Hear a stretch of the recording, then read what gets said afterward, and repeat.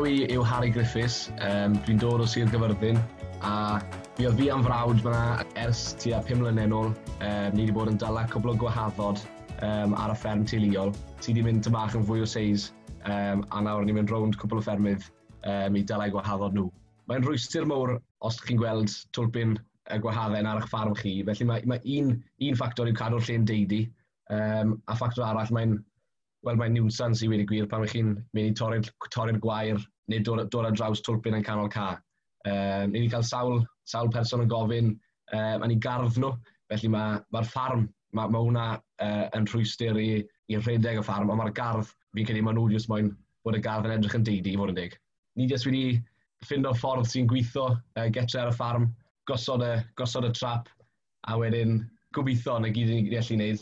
So ni gallu denu'r gwahaddod mewn ffordd neu'r llall. Os mae lot o gwahaddod na, ni'n siŵr o ddala un neu ddoi.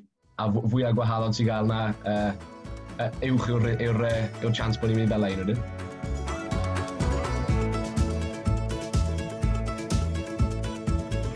Ti'n gallu dewis pwy ardal yn y trac chi'n dod i nhw.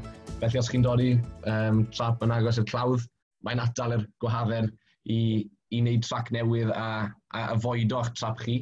Felly mae hwnna'n un ffordd. Gallwch chi roi mwydyn yn y trac i denu fe gyda'r gwynt a'r arogl. Honestly, allan ni drial pob ffordd, a sdim un yn gweithio pob tro yn ôl dala nhw a defnyddio'r strwythur yna de. Ond oedd e jyst ymach o broblem dyn ni getre cwbl o flynydde yn ôl, so felly ath fi am frawd i ddala nhw i cael gwahared o'r broblem. Cwbl o bobl lleol sydd wedi gofyn, felly maen nhw'n clywed bod ni wedi bod yn dala nhw, a bod ni wedi cael gwared tipyn getre a bod y broblem yn llai. A felly, i fod yn deg, mae pobl yn yr ardal ni de, maen nhw'n hoffi cefnogi pobl lleol, pobl ifanc a rhoi cyfle i nhw. A wrth gwrs, ni'n cael yn dalu am beth i ni'n neud, felly maen nhw'n moyn cefnogi ni gan bod ni yn yr ardal lleol, ffermyr ifanc ac ati. Ond sa'n mynd i stopo prifysgol i goffod mynd i dechrau job llawn amser i fel yn hwnna. Cefnogir ar y tir gan y gronfa cynnwys sain.